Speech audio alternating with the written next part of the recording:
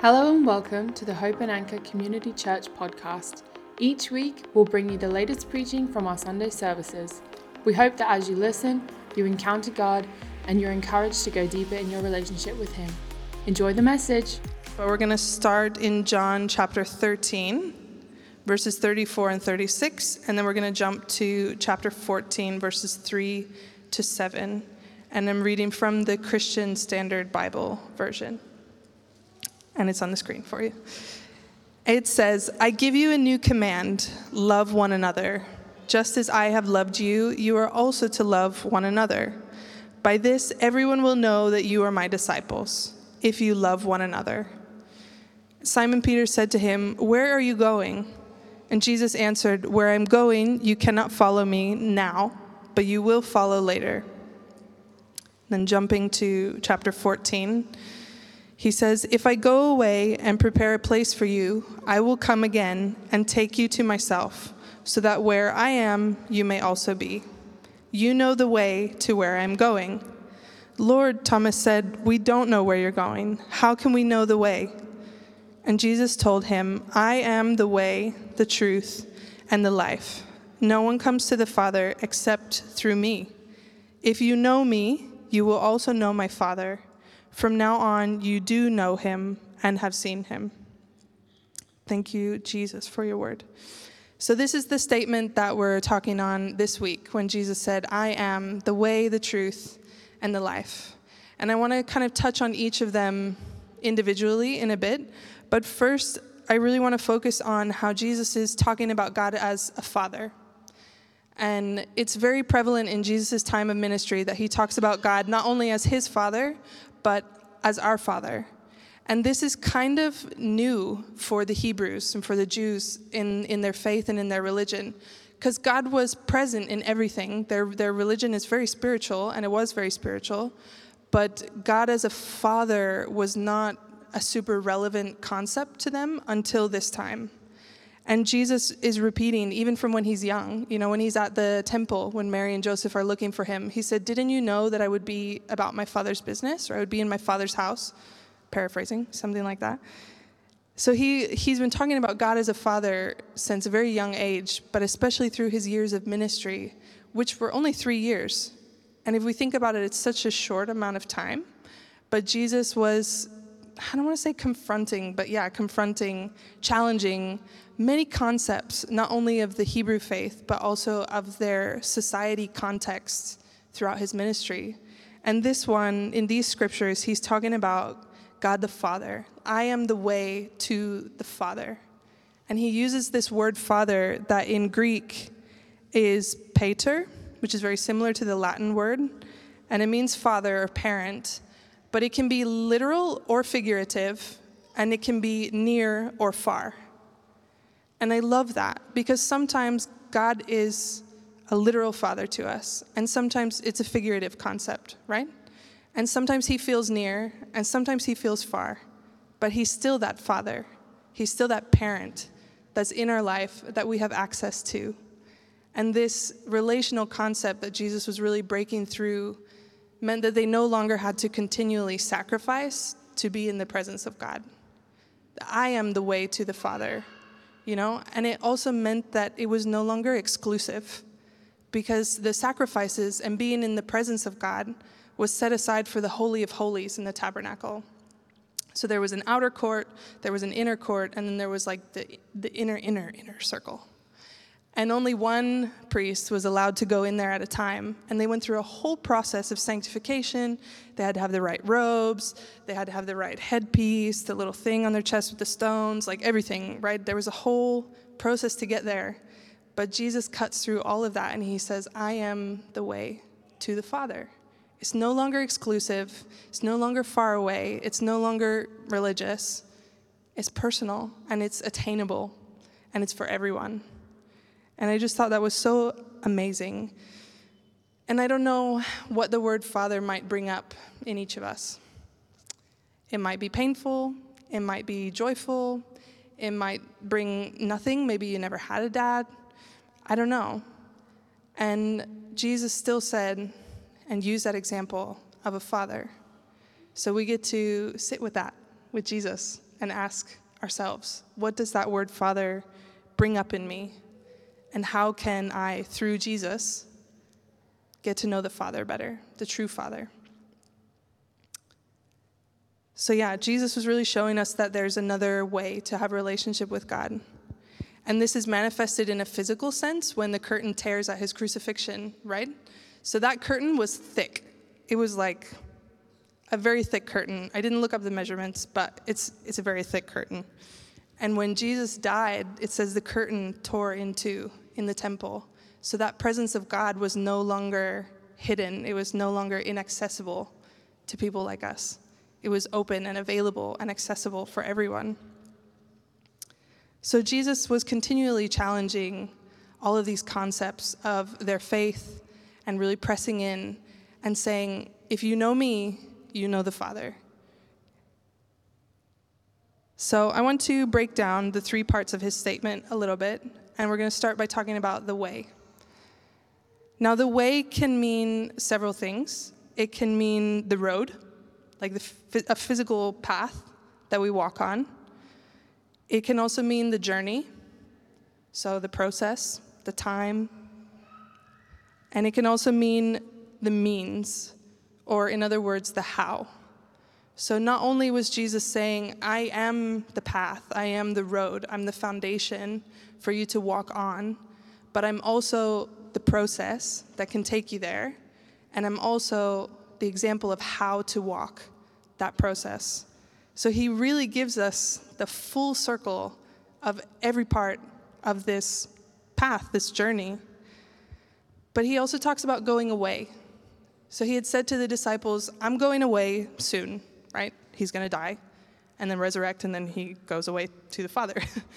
And they didn't really get it. And they were like, where are you going? Why can't we come? Blah, blah, blah. Normal questions, right? When if your friend said to you, hey, I'm leaving and you can't come, but I'll see you later.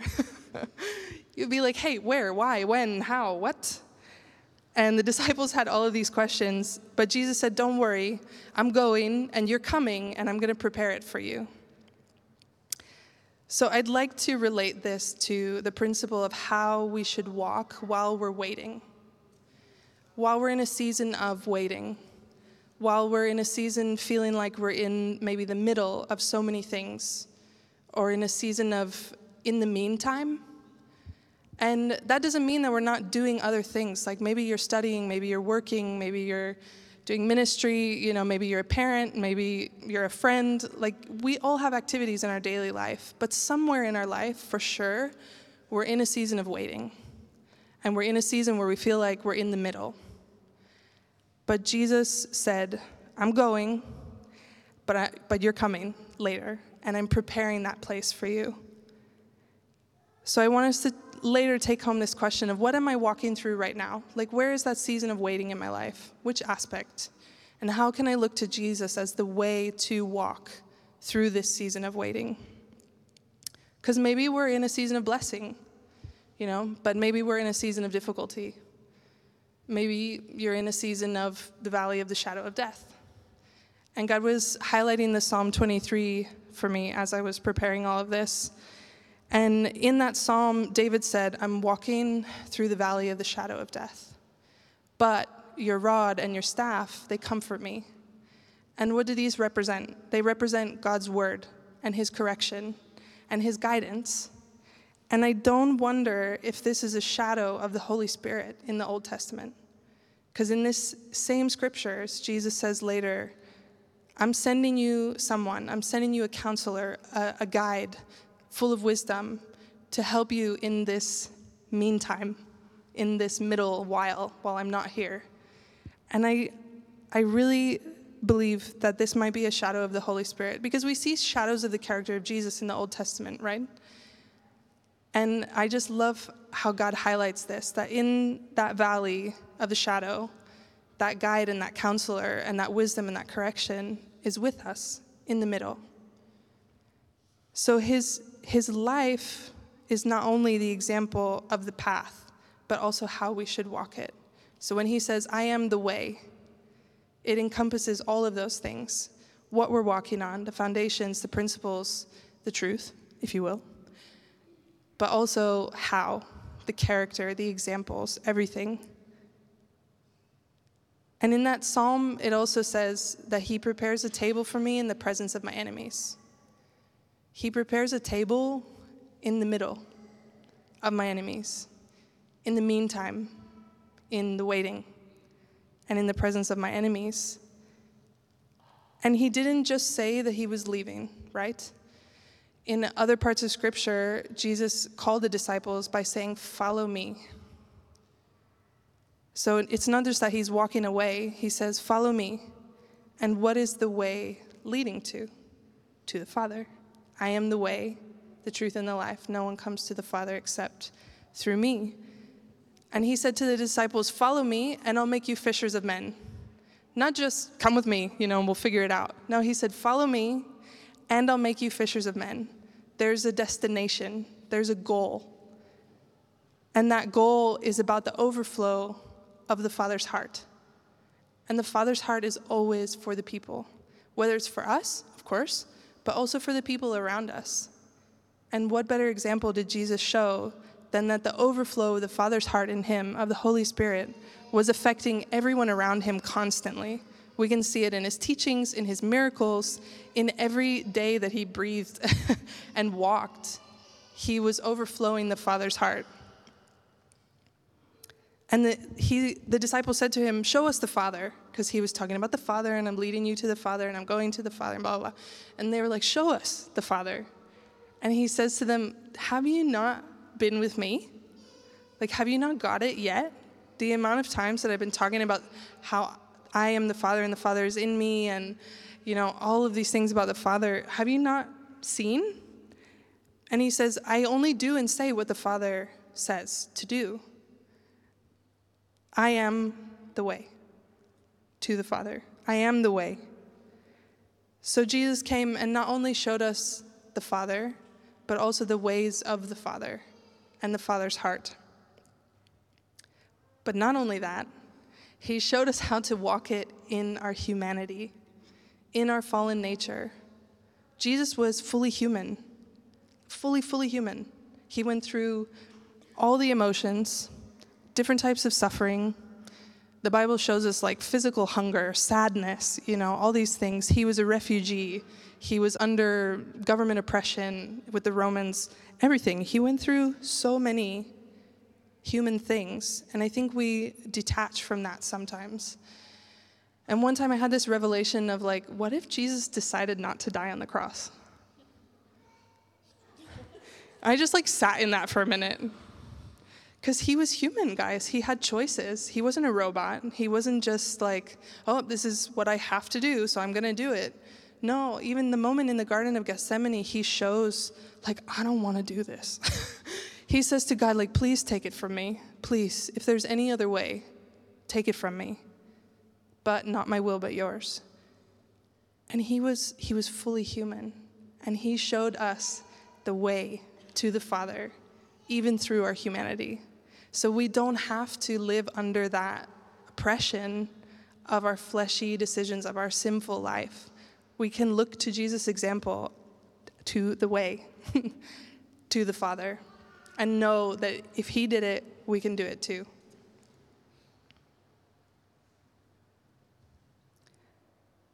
So Jesus was obedient, right? And there's a scripture in Philippians that says that he was obedient, and obedient even unto death on a cross. That's where his obedience took him, was to that death on the cross. That was life for all of us now. And I want to challenge us, what does our obedience look like? What does our obedience to God look like? Does it take us to death to ourselves? Does it take us to life in him? Or is our obedience a little bit up to interpretation, maybe? And I want us to go to 1 Samuel chapter 15 and read a little bit about Saul. So Saul had been anointed king, and he was on a roll. He was conquering for God and, doing everything that Samuel the prophet said he should do, etc. But then the Lord had told him, "Go and conquer these people and destroy everything." Everything.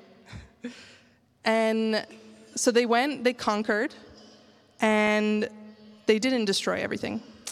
So this is where we find Saul in these scriptures. And from verse 19 it says, this is Samuel talking, "So why didn't you obey the Lord? Why did you rush on the plunder and do what was evil in the Lord's sight?" "But I did obey the Lord," Saul answered. "I went on the mission the Lord gave me. I brought back King Agag of Amalek, and I completely destroyed the Amalekites. The troops took sheep, goats, and cattle from the plunder, the best of what was set apart for destruction, to sacrifice to the Lord your God at Gilgal." Then Samuel said, "Does the Lord take pleasure in burnt offerings and sacrifices as much as in obeying the Lord? Look, to obey is better than sacrifice. To pay attention is better than the fat of rams. For rebellion is like the sin of divination, and defiance is like wickedness and idolatry. Because you have rejected the word of the Lord, he has rejected you as king." And I want to tie this back to how Jesus was breaking the religiosity of the sacrifices and talking about the way to the Father and that love of a father. Because here Saul was using his religiosity as an excuse for his lack of obedience. He was saying, "Oh, but I did obey this law and this area, but not this word of God that he had spoken to me." So what does our obedience look like?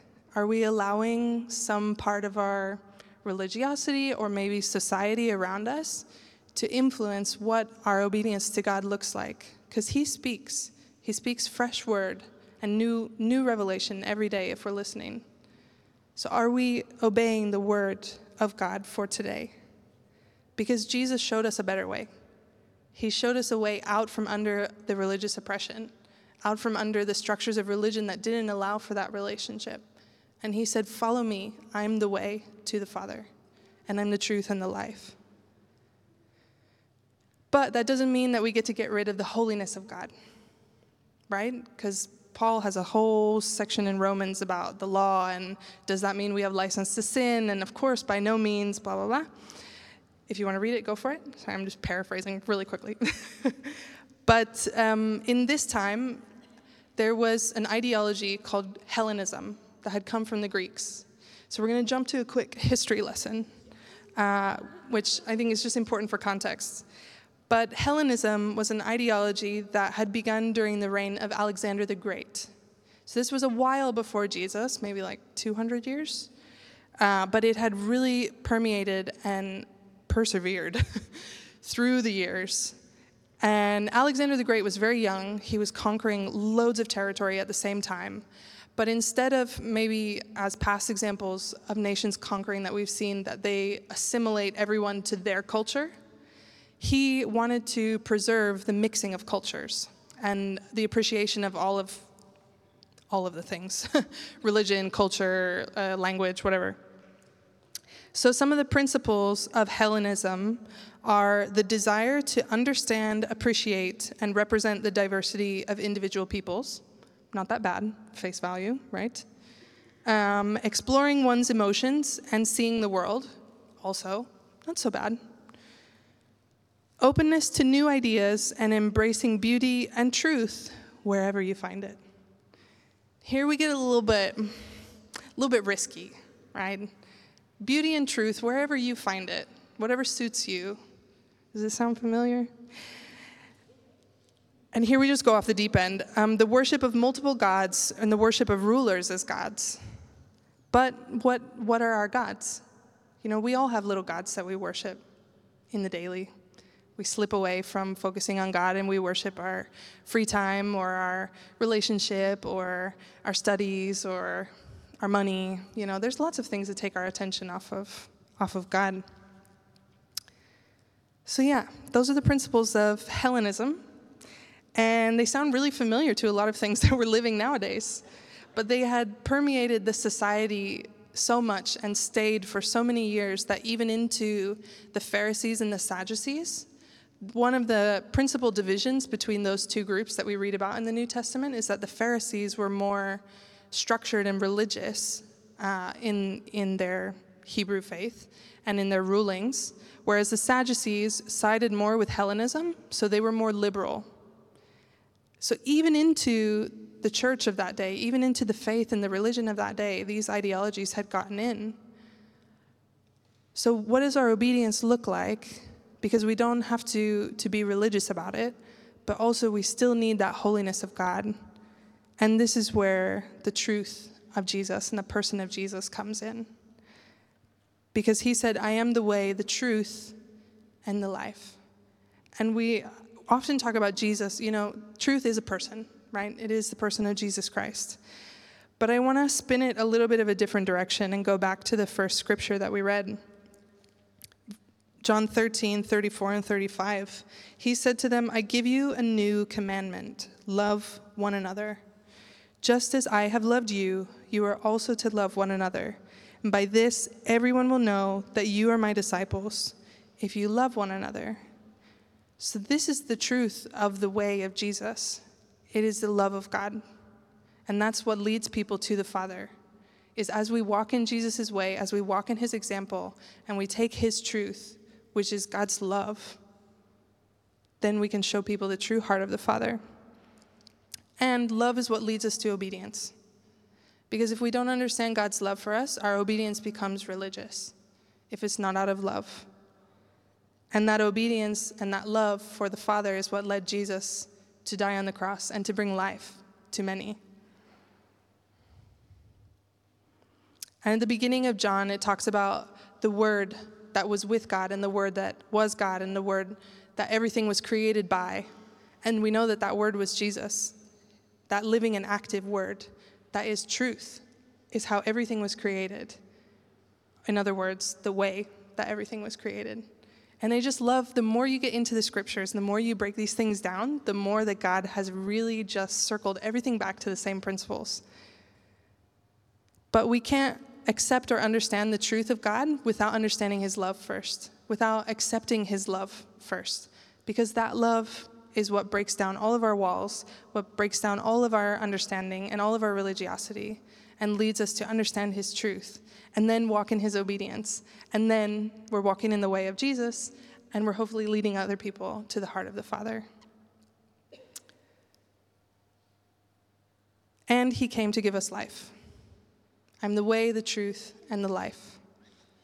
And life in the fullest. And I heard this little snippet from a dad on TikTok he was a Christian, and he was talking about why he doesn't want to let his daughters take their examples from Disney princesses because we so easily misinterpret freedom nowadays. And so many of the Disney songs are about oh, I'm on my own now, no one holding me back, no one to answer to, no one to tell me no. There's the Hakuna Matata. No one to tell us no. Yeah, anyways. You're welcome. So a lot of that is the message that we're getting today about freedom. But he said, true freedom isn't in the absence of authority. It's in the presence of true love. And I just played the video back and was like, wow. Yeah, true freedom isn't in the absence of authority. It's in the presence of true love. And who is our God except truth and that love that changes everything? And I've said this to a couple people along the years, but it's one of my favorite things to remind myself of where my motivations are at, is that wanting to not do the wrong thing is a very different motivation from wanting to do the right thing. And wanting to not do the wrong thing comes from fear and out of looking out for ourselves, right? Wanting to protect our image. I don't want to do the wrong thing. I don't want to make people think of me this way or that way. And religion will push us there because of the lack of love. But the second, truly wanting to do the right thing, is out of humility and honor. And truth leads us here. And who is truth except Jesus? And he is the way, the truth, and the life in abundance. So it's full circle, guys. We need Jesus to be able to know the love of the Father, to be able to understand his truth, to be able to live in obedience, to be able to be an example for those around us, to be that overflow of the heart of God. But we can't walk in his way without the person of Jesus, without his truth and knowing his love. And otherwise, it doesn't change anything in us or in the people around us. And I want to go back to how he said, follow me and I'll make you fishers of men. Like, of course, we need to have our personal walk with God and be changing, but God's heart is always for people. So it doesn't just stay with us. It's not centered on us. It's about becoming fishers of men as well. That as he's changing us, again, that overflow flows out into other people, into the people in our school, in our community, in our neighborhood, in our grocery store, wherever, on the plane, I don't know, on the bus, wherever we're going, that there's an overflow. So I want to challenge us to ask ourselves, like, this is really bad English, but like, what good is it to me, that truth, like having that truth? Or like, how does it benefit me to walk in the way of Jesus? Like, are we just doing it because it's the way to heaven? Or are we doing it because we truly want to walk that way to the Father? And we truly want to walk in that overflow? And taking it back to Psalm 23 again, at the end, David talks about how he says, he anoints my head with oil and my cup runs over. And I know it's a bit short, but the worship team can come back up at this time. And he says, he anoints my head with oil and my cup runs over. And I was studying this a little bit, and that word anoint in Hebrew, it means to remove the fat and to clean away ashes. And in the Old Testament, when they were doing the sacrifices and whatnot, as they would put them on the altar, it would burn away the fat. And the fat was a wonderful sacrifice to the Lord. And the ashes they would put on during time of mourning. So this whole idea that his overflow, his anointing, my cup runs over and he anoints my head. He accepts our sacrifice of obedience. And he washes away our mourning. He washes away our time of sadness. And he says, follow me, and I'll make you fishers of men. There's a destination to the way. There's that journey that as we're walking to look more like Jesus, we get to know the Father more. And we have that overflow from such a place of love. And that is just so encouraging that we can walk in that way. And just as a reminder, there are people on the sides to pray with you. If any of this has really touched your heart or has confronted you or challenged you and you need prayer, there is people here to pray with you. And yeah, Jesus, we just bless you. We bless your name, Father. And we thank you that you are our Father, that we can come to you, that there's no more exclusion, that there's no more specifications other than to walk in the way of Jesus, and that he is the way to you, that he is the truth that we can abide in, and he is that love that leads us to obedience, that leads us to that right walk with you, God. Thank you that you anoint our heads with oil, you remove our mourning, you accept the sacrifices of our heart, God, and you lead us to be fishers of men. You lead us to pour out more of your heart to those around us, God. Thank you, Jesus. We just come back to gratefulness. We thank you so much, Jesus. Thanks for joining us today. If you have any questions or would like to share how God is speaking to you through this message, let us know on any of our social media platforms. Make sure to visit our website, hopeandanchor.org, for more information on who we are as a church and to find out how you can be part of the Hope and Anchor family. Thanks again for listening, and we'll see you next time.